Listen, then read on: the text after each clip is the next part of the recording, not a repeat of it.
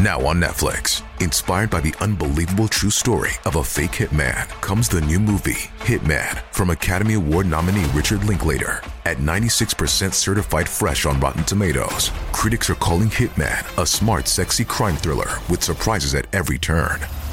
Starring Glenn Powell and Adria Arjona, Hitman. Now playing on Netflix and in select theaters. Rated R. We took it all. We brought them to our land. An endless night, ember hot and icy cold. The rage of the earth. We made this curse. Carved it in the blood on our backs. We did not see. We could not, but she did. And in the end... What will I become?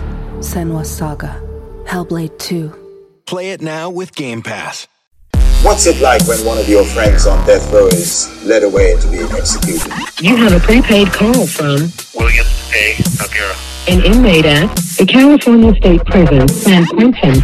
This call and your telephone number will be monitored and recorded. I had to be a different complete guy, which is the guy who walked the walkways of San Quentin's death row, and without a gang, without a group of people around me, it was just me. Soon after you went into to be on death row, and you didn't really understand the prison workout system so much. But then he said, we're going to do 75 sets of it. To me, that seems extreme. So I'm wondering if there's a danger of overtraining, wearing yourself out so that you're... No, that's actually funny. It's funny, and I'll tell you why.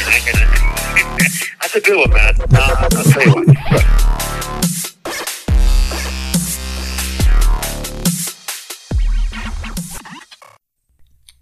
Okay.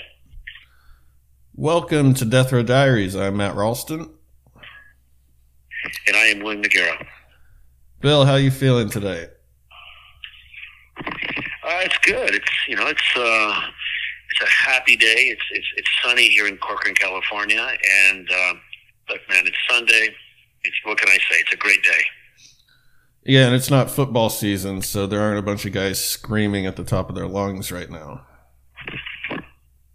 Oh, well, au contraire, mon frere. These guys don't need something exciting to scream about. They would scream about anything that is actually, in any way, shape, or form, mildly entertainment, including basketball, because it's the NBA season, and right now, hey, believe me, they're finding plenty to scream about. I might scream about basketball occasionally, but they're always screaming. But are they in a common area? Like, are they screaming across the room? Are they standing in front of each other screaming? It's a bizarre way of communicating. Well, that's, Marcelli and I always talk about that, because there's a common area called the day room, and there's a huge flat screen TV there, and the guys sit there, and instead of, they can, I don't mind guys yelling about the game and say, hey, God, the great, LeBron James or whatever the guy is that you're watching, is a great player. But these guys talk to each other always the same way. They could be 1 foot apart, and they're actually yelling. And I don't understand. I've never understood that, because I think they believe that makes them feel a bit tougher. And as I said, this place is freaking Disneyland compared to the death row where I was at. And these guys have to, kind of pretend that they're tough guys. So that's how they communicate. Hence the reason I just exit stage left. I don't pay no attention to these clowns, and I keep rolling. Yeah, that's interesting. I didn't think of it that way. Almost like a drill sergeant kind of mentality. But I don't picture a tough guy just screaming in someone's face. It just seems very buffoonish to me, but I think we're on the same page. It is. There. Most guys, yeah, you're right. Most guys who are convicts don't do much yelling at all. They're the most quietest, most respectful people I've ever met in my life, because to them, respect is everything. But because they give it, they expect it back. And if you just step on someone's toes, what that means is you disrespect them in any way, shape, or form. The penalty usually is death. So the guys I've met, the deadliest guys, don't look in any way, shape, or form like they'd kill you, but they will. Yeah. So speaking of that, we're going to cover a guy that you served time with on death row named Dean Carter. And you knew this guy personally. And it's a really interesting case. He's not that interesting. He's pretty much just a dumb criminal, but it is interesting, and we'll get into the reasons why. I just want to first remind everyone to follow us on Instagram and Facebook at Death Row Diaries, and check out our Patreon page. That is patreon.com/Death Row Diaries, where you'll get bonus episodes that aren't otherwise available. Okay. So Dean Carter, this guy was he was a criminal from a young age. He was in the foster care system. That's his background. Anything interesting there?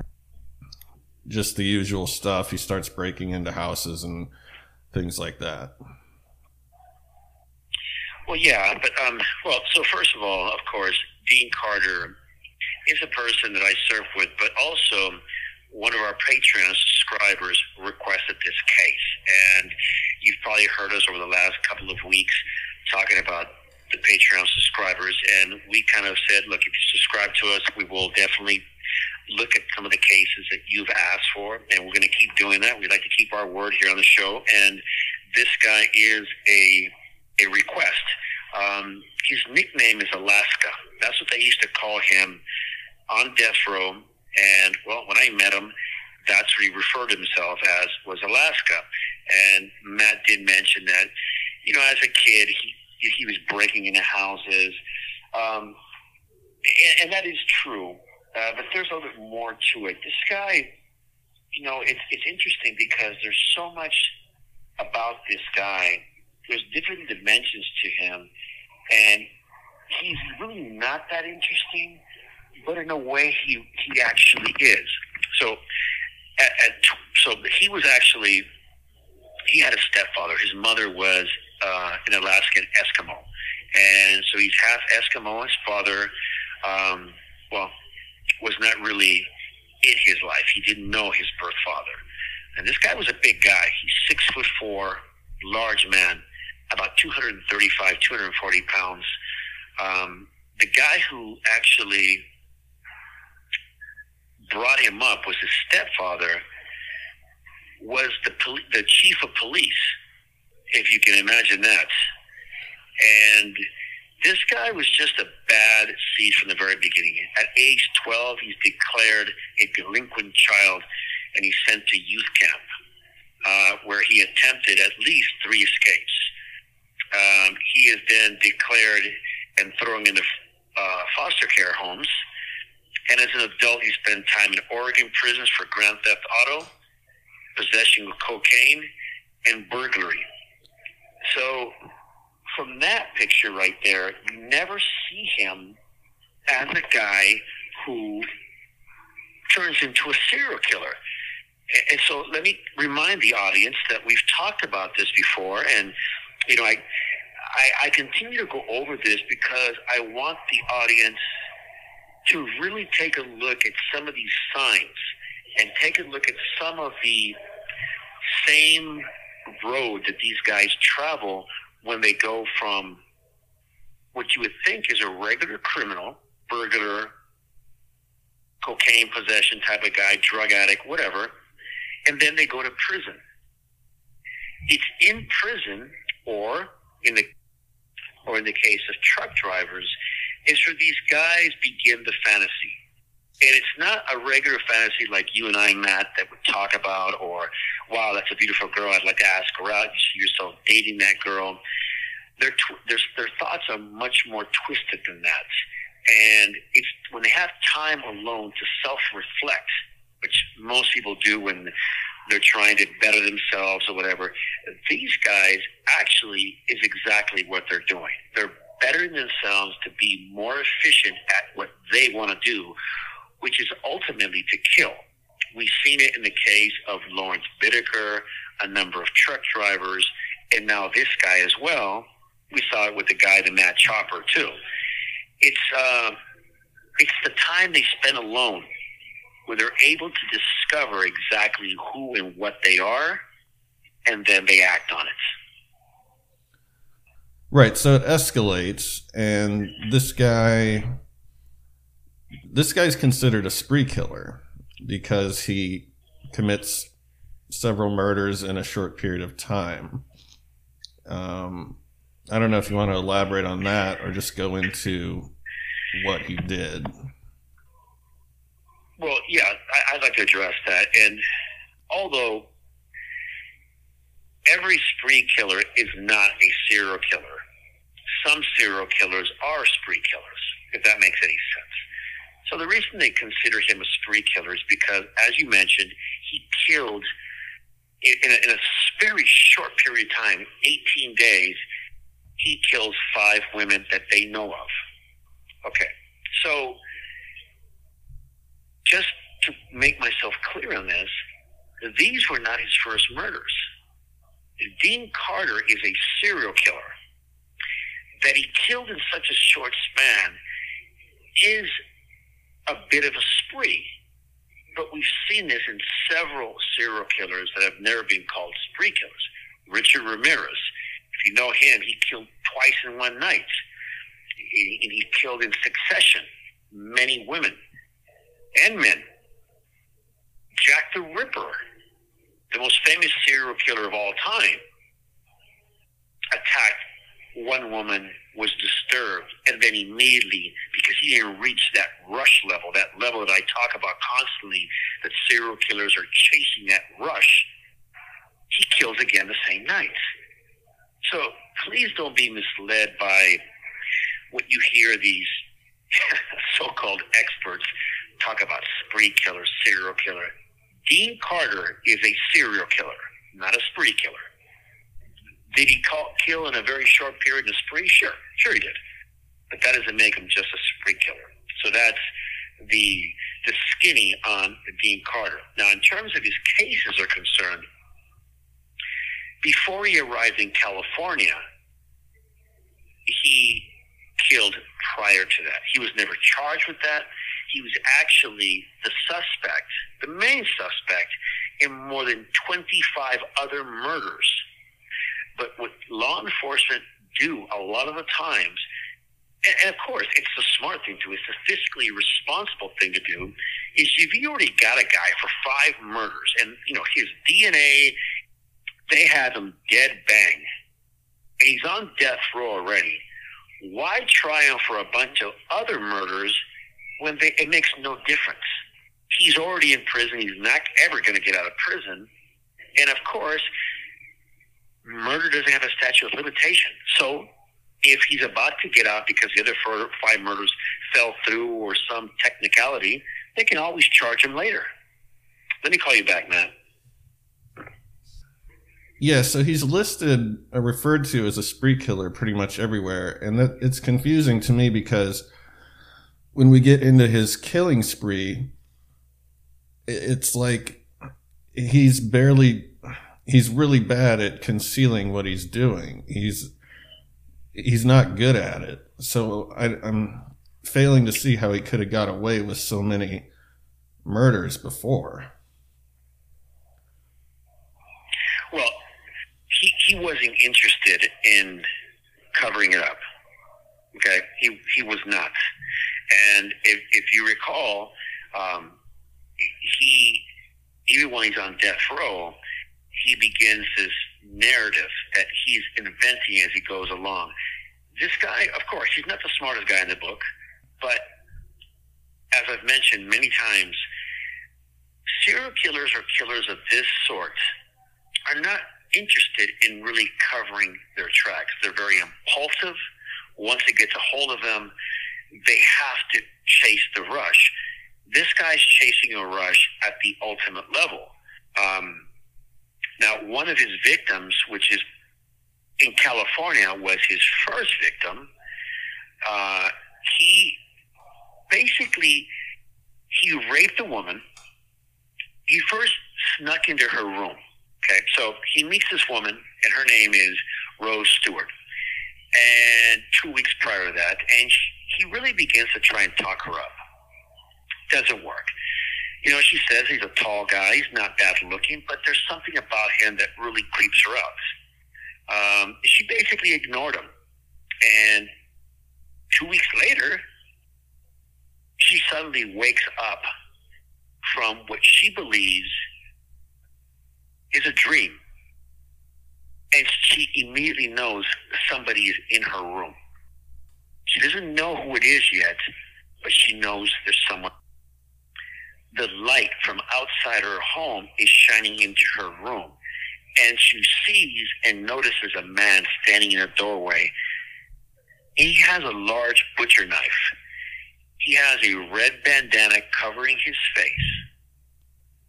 But she knows exactly who it is because of his demeanor, his size, and she knows it's Dean Carter, the guy she met 2 weeks ago.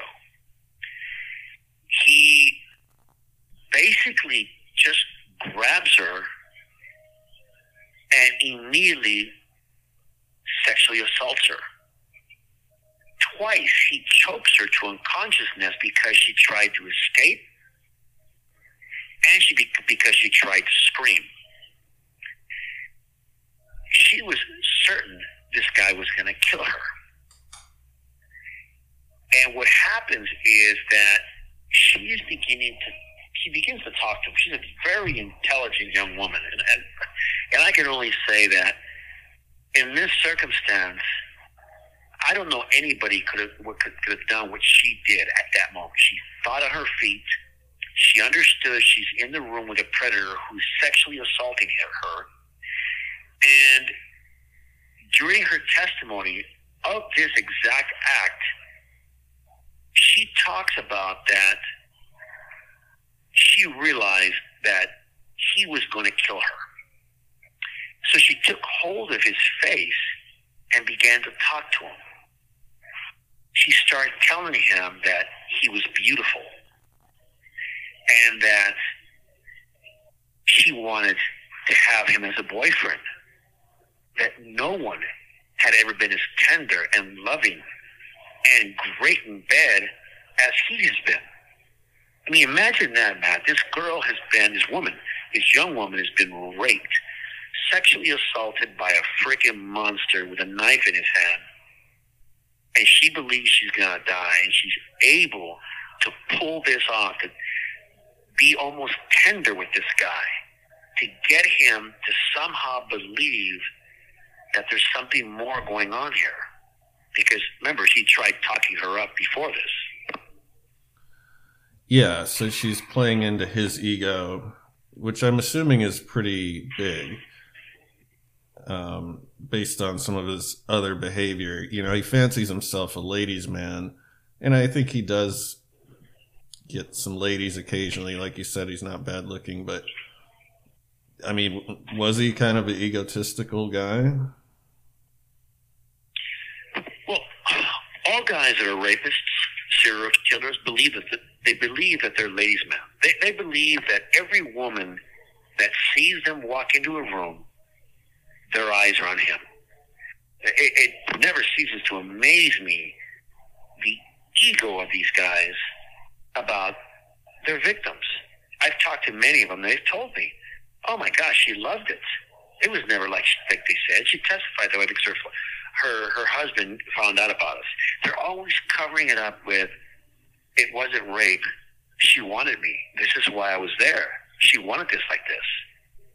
Well, in this case, Dean Carter is convinced by this young woman, as I mentioned, her name is Rose Stewart, that he was actually going to be in a relationship with her. She told him when she picked up the keys to leave, don't you dare leave me. You better come back.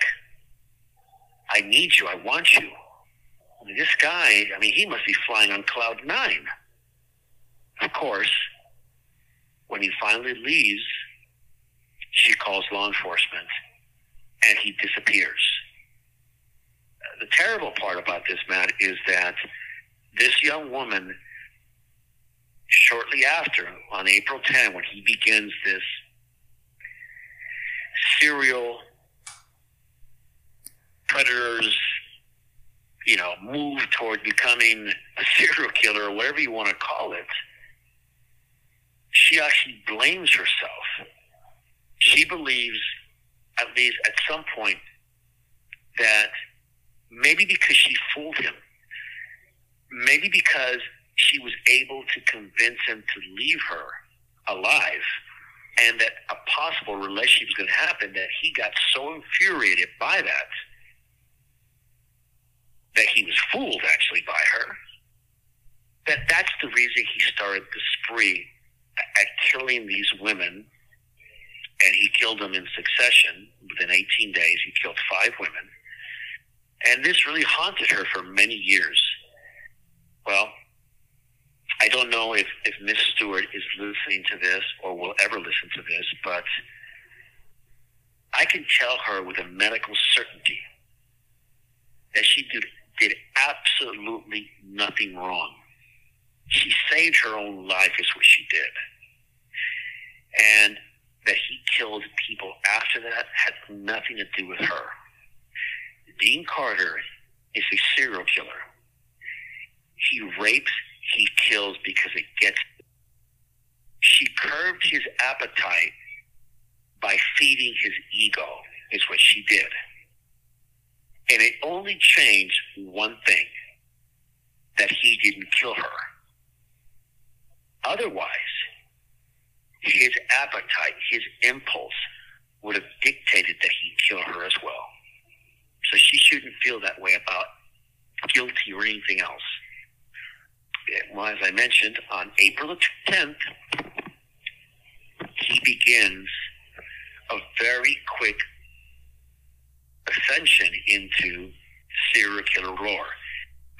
He goes into the apartments of 2 young ladies named Juliet Mills and Susan Knoll, and he killed and raped both of them, strangled them, and then he stuffed their bodies into the closet stacked on top of each other. And he thought that was kind of cute too, because when I interviewed him about this, and of course he did not know I was interviewing him, according to him, he just thought I was another killer. He told me he thought it was kind of funny. He didn't intend to do that until he did it, and then he thought, that's funny. So he stacked the bodies. The next day, again, he strikes again. He strangles 24-year-old Bonnie Guthrie. And she's a friend of Knowles, the woman he killed the day before. Same thing. He rapes and kills her. And then he kills another woman 2 days later. And I'm going to mess up this name, but her name is Tok Chum Kim. I apologize if I mispronounced that. And she's in Oakland at her apartment. And he also murders her. The next day, travels back down to San Diego, where he strangles, rapes, and kills Jeanette Collins in her home. This guy is an animal. He is a serial killer, and he enjoyed every bit of it. Nothing had changed. He lived his life the way he wanted to live it. There is nothing that Ms. Stewart did to offend him, to upset him, because prior to this, Matt, prior to him coming to California, he actually killed before that.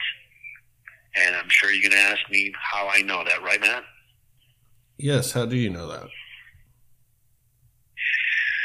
Well, Mr. Carter has a huge ego, and he cannot stop talking. That's why once he came to death row, he started a bit of it's before podcasts, but he'd have this kind of a show, and it was called Dead Man Talking. And on this show, he would talk about being innocent, and he would write about the innocent plight of a man, an innocent man in prison, and all this stuff because he loved the attention. The host of the show was a guy by the name of Alex Bennett. He had a very early morning show, and it was kind of a gag show. He would have a guy run around doing kinds of crazy stuff, jumping off bridges and stuff. So it was one of those morning gag shows.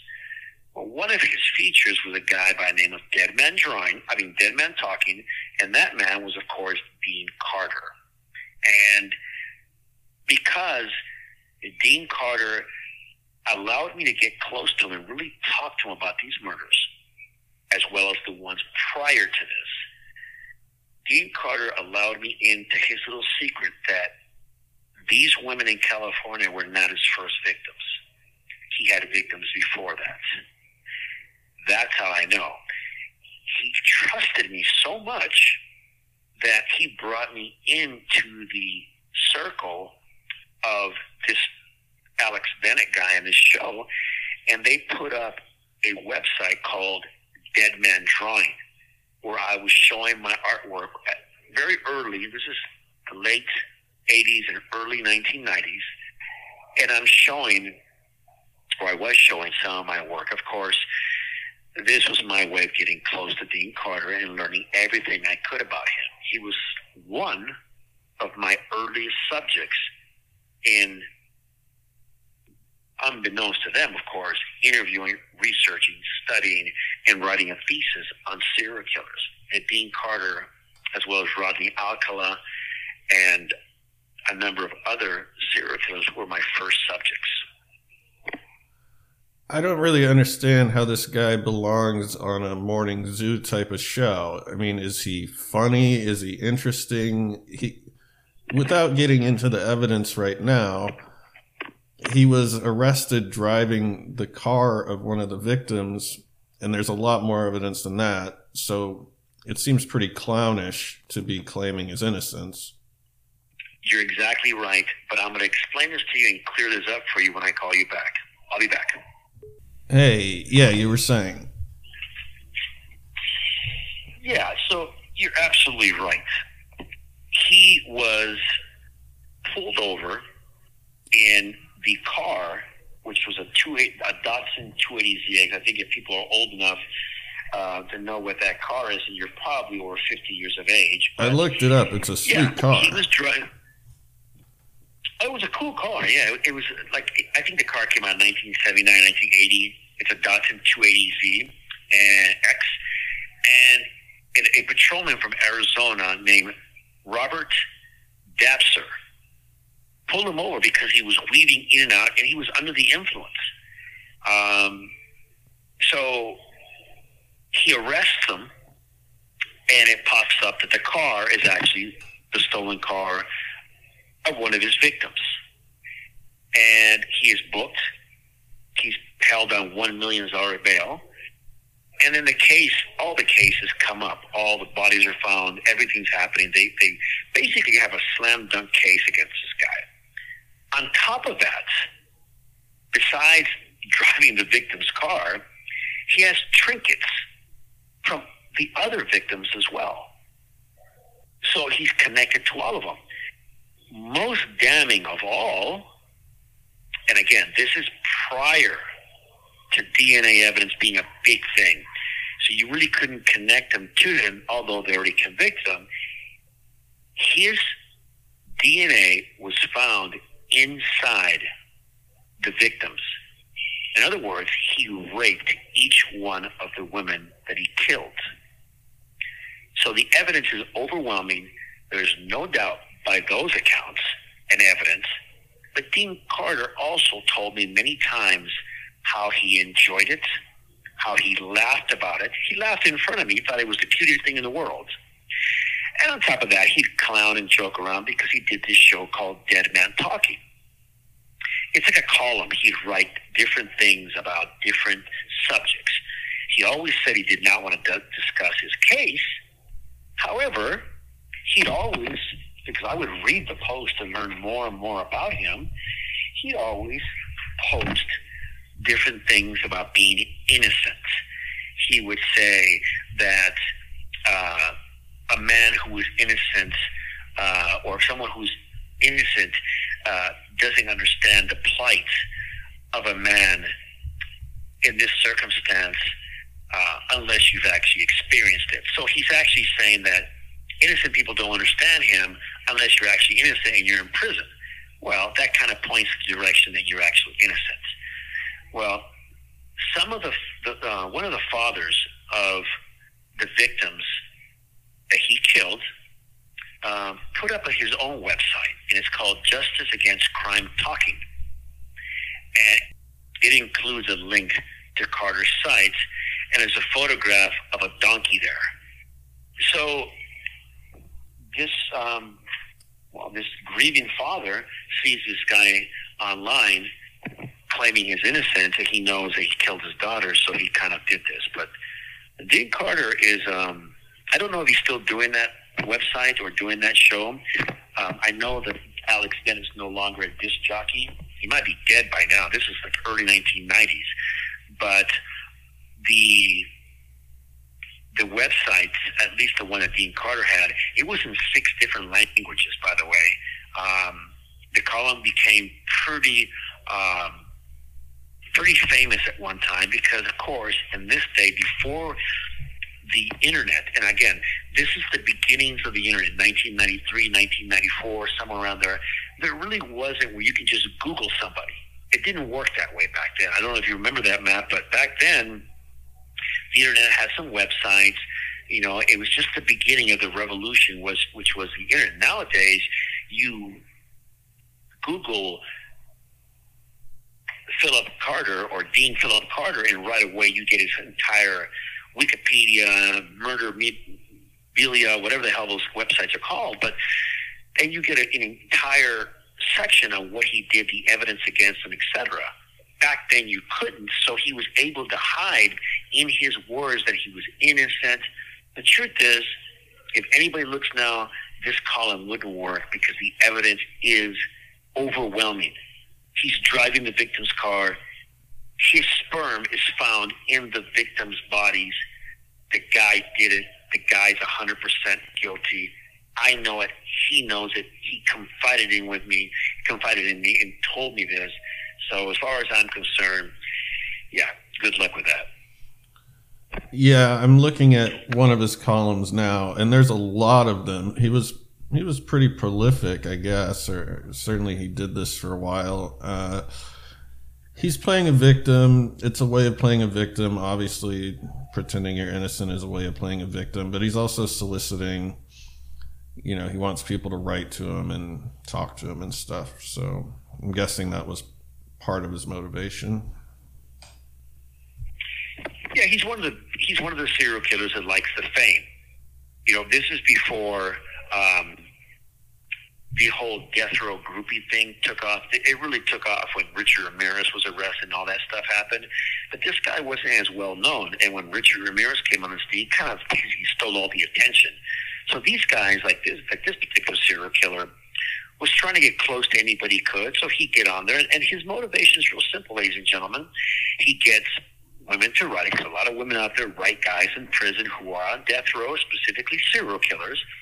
He gets money, he gets gifts, he gets a lot of things, so he would talk. A lot of reporters want to talk to him. If he's talking, he has a website called Dead Man Talking. People want to interview him. That generates an income for him.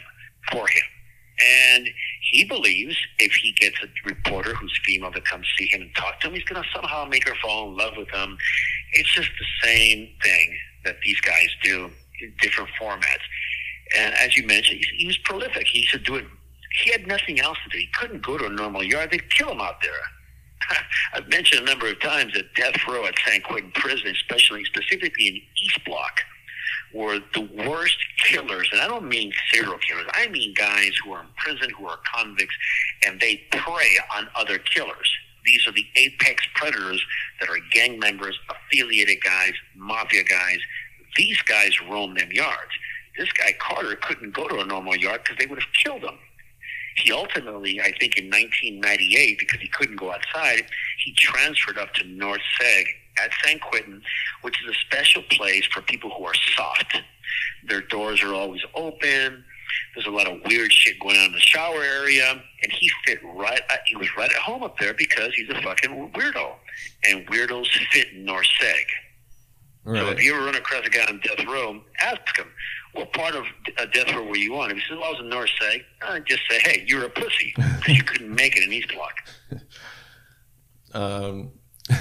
So speaking of his motivation, and you mentioned when he was arrested, he was under the influence of what, I'm not sure, but his whole MO reminds me a lot of Richard Ramirez, who was a speed freak with his teeth rotted out. And so when Dean Carter breaks into these women's homes, he steals paltry amounts of money, and then he, rapes them.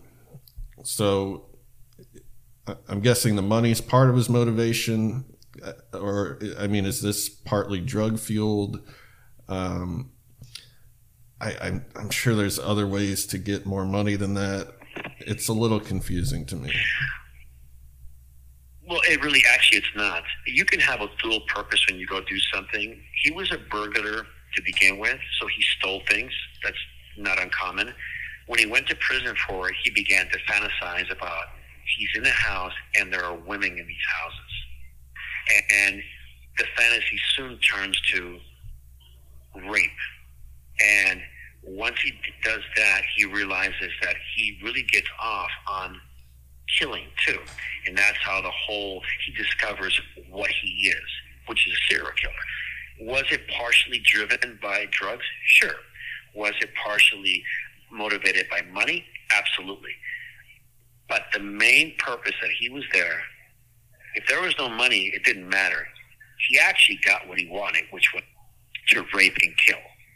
So the secondary motivation was money or stealing things to support his habits. And when he got to prison, as you and I spoke before the interview or before this particular episode, Dean Carter was a heroin addict too. When he was in prison, he got there, he was already strung out on drugs, and he was searching to buy drugs from guys on the tiers. And of course, guys burned him because he was a serial killer. He couldn't go outside to basically tell a guy, hey, give me my stuff or I'm going to kill you. He never would have done that. So they would sell him what looked like tar heroin, but it was actually coffee or something. So, yeah, he didn't have an easy time on death row in prison. So he found a bit of freedom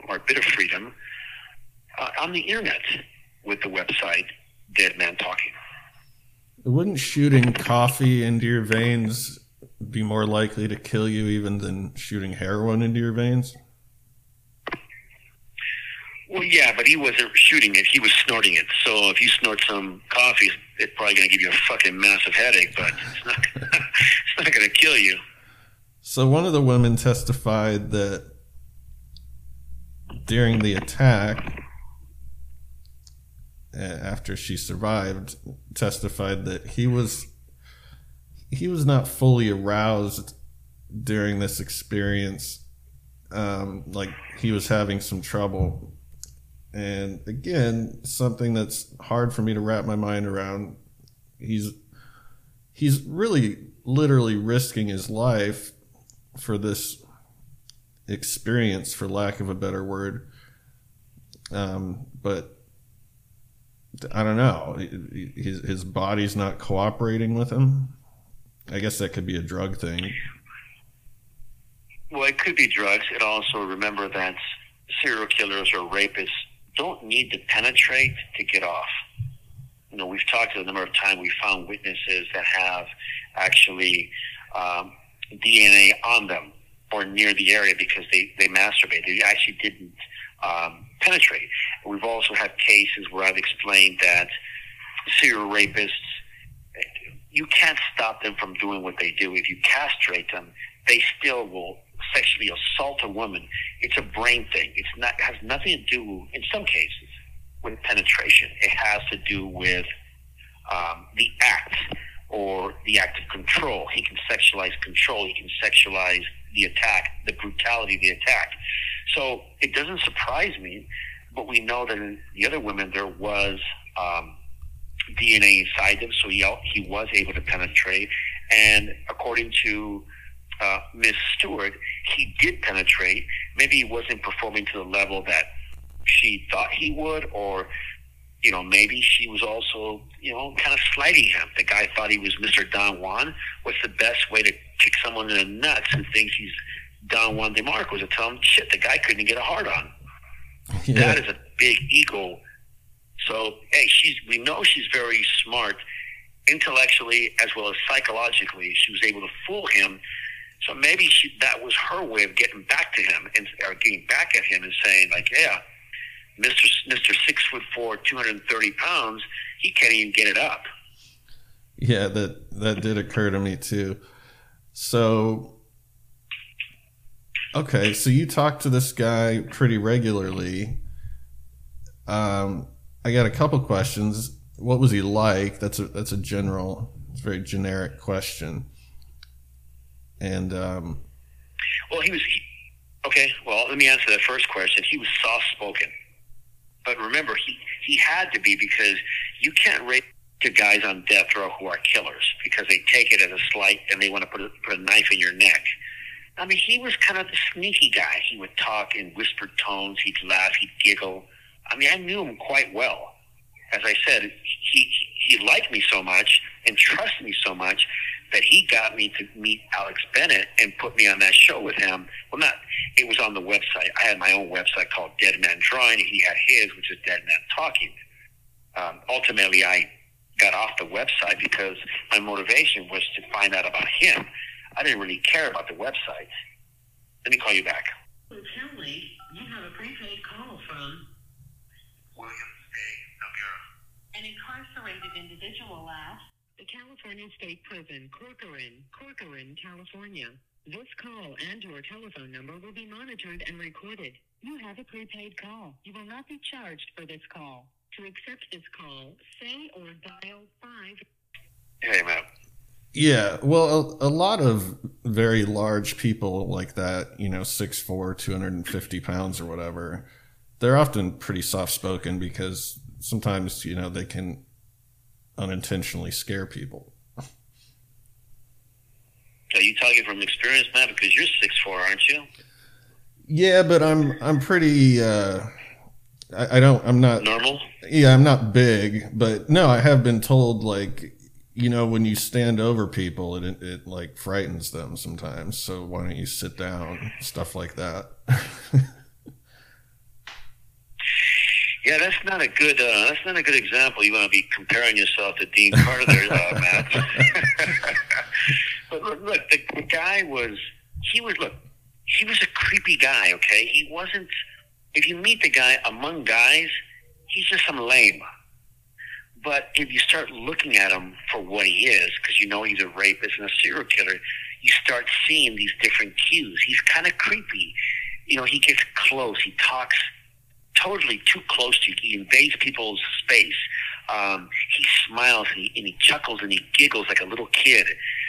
Those are all creepy ass signs. I mean, to me, I don't give a damn. If he ever got too close, I'd just slap the shit out of him. But this guy was creepy. And then he played the whole, I'm an American Eskimo and, the plight of the Indian. He grew his hair long. I would see him in the visiting room with it. But a number of different women that would come interview him and talk to him, he was like a king in paradise. He gained a lot of weight. He'd go out there and eat like crazy. I mean, he was enjoying the whole experience of being on death row. And I've mentioned it a number of times. These serial killers on death row became celebrities. Right. So this is his glory days, basically. Now we mentioned at the beginning of the show, you said that he has more victims before this spree. Do you want to elaborate on that?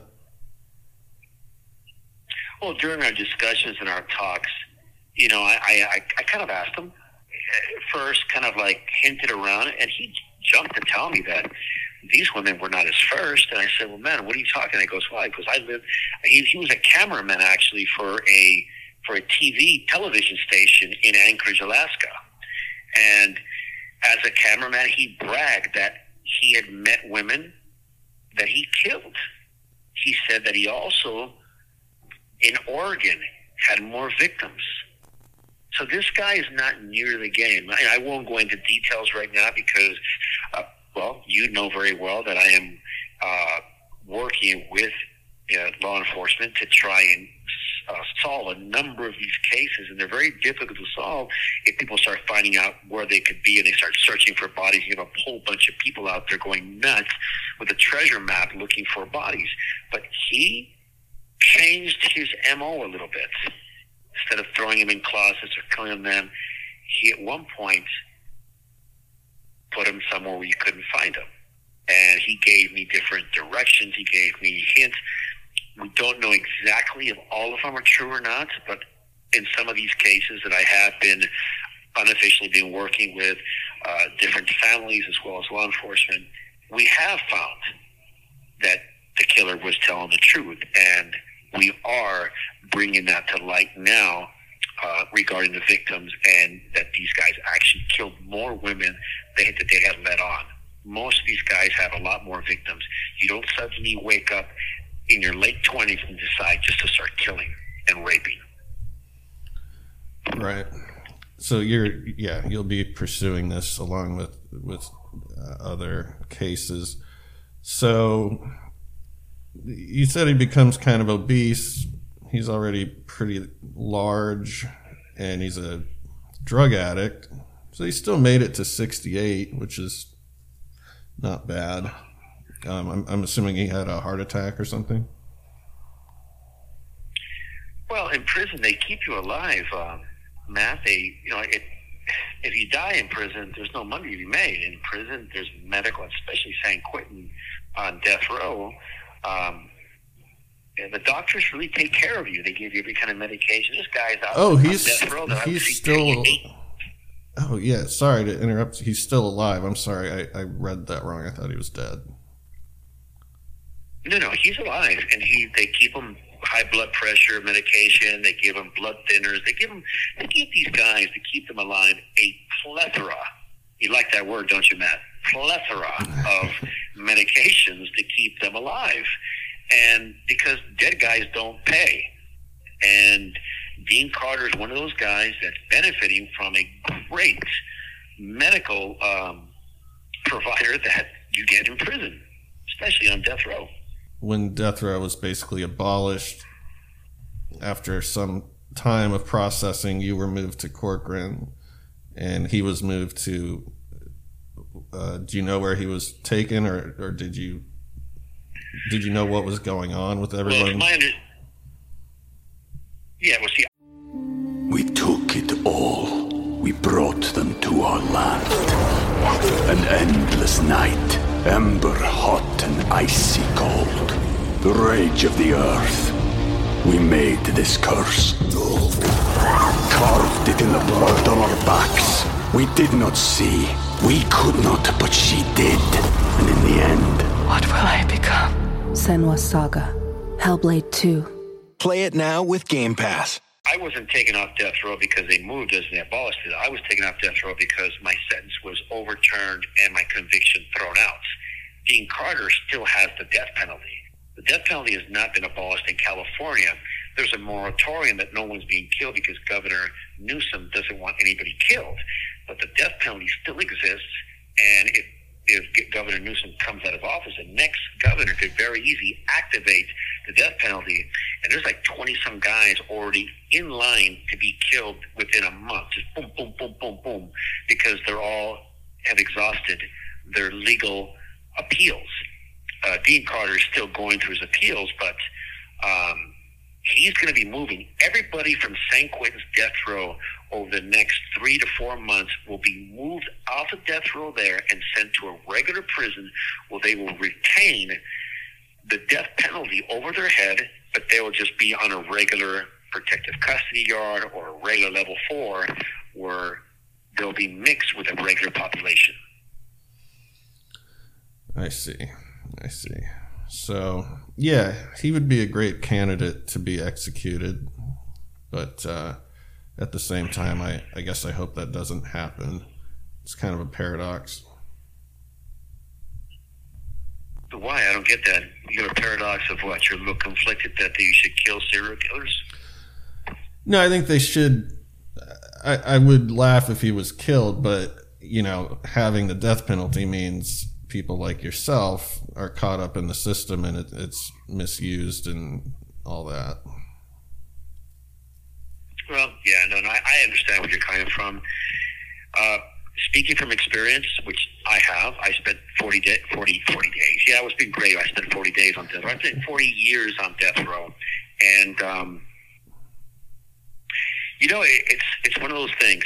I wouldn't be doing what I'm doing now if I hadn't been able to study these guys up close. There's some good coming from it. I committed a crime at the age of 18, one single crime. And I paid with it with my life. I kind of live a living amends where I try and help the public and educate the public the best I can, and I'm okay with that. People would say, hey, you're alive. And the truth is I am alive. And what I'm doing makes me feel like I'm contributing to society in some way. One of the biggest things about rehabilitation is taking responsibility for the things you do, and I have. In Dean Carter's case, he hasn't taken responsibility. He plays the victim, as we've talked about, and I don't have a lot of sympathy for him. You know, I'm glad that these guys are alive, so I was able to research, talk, interview, and get them to talk. But I would much prefer that they never existed, and the victims would still be alive, enjoying their lives as mothers, grandmothers, or whatever. Yeah, well said. In closing, I'm sure someone's told you this, but, you know, they changed, I'll leave it in, I'm sure the audience has heard it before, but the phone processing system that says, you know, you have a call from Mr. Nogueira, they changed it from inmate to incarcerated individual. Yeah, isn't that a crock of shit? I mean, seriously. Yeah, they in here they're calling us residents now. That we're residents living in a program facility. I'm like, get the fuck out of here, man. Let's be honest about this. I mean, I try and be pretty gregarious about everything. Man, I'm a freaking prisoner. I can't. If I'm a resident, I could actually just walk out of this place, go get me a freaking Baskin Robbins, 31 flavors or whatever the hell it is, ice cream. I just love one. But I can't. This is just political correct people trying to make guys. It's just a crock of shit. I'm a prisoner. I am a convict. I am an inmate, whatever you want to call me. That's exactly what I am, because I live in a cell. I can't come out of my cell if they lock the door. I can't jump over the wall if I want to. I can't go skating if I want to. I'm an inmate. So this whole political correctness crap has just gone too far. You guys already know how I feel about this. Don't get me going on this crap. Yeah.